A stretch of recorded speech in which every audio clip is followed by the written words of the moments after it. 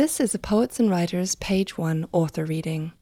To hear more, visit us at pw.org/multimedia or at soundcloud.com/poets and writers.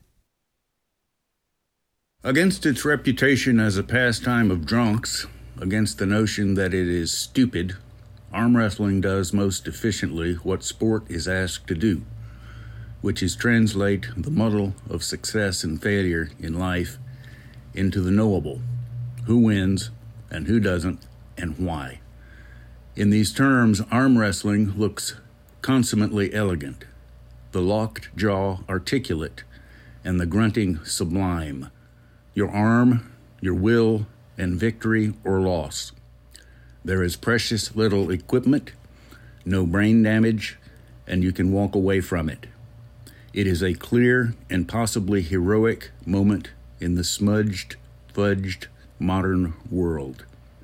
And if there can be an undisputed world champion in a sport as regionalized and unrecognized and marginalized and fractionated as arm wrestling, Cleve Dean of Pavo, Georgia, was once it and is now, in 1995, at age 42, vying to be it again. Cleve Dean is a farmer and pulpwooder who disappeared from the sport of arm wrestling for nearly 10 years after being on top of it for 8. In his absence, he ballooned to nearly 700 pounds and is thought by some arm wrestlers to have gotten so heavy that he died.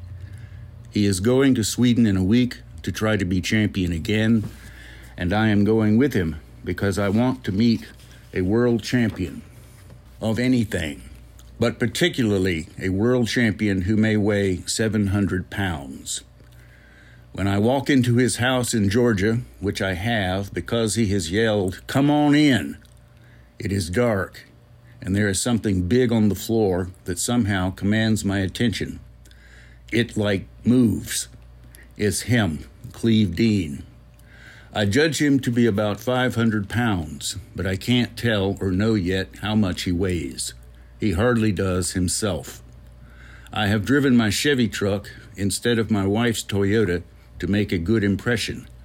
A man in hogs and logs who, at 6'7", might weigh 700 pounds, might be a giant redneck shit-ass. And now I have to try to shake hands with this pile of man on the floor in order to keep making a good impression.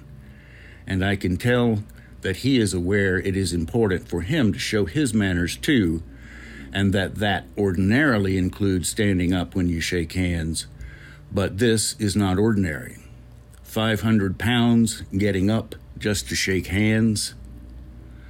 Cleve Dean's voice is deep and calm, Southern FM quality.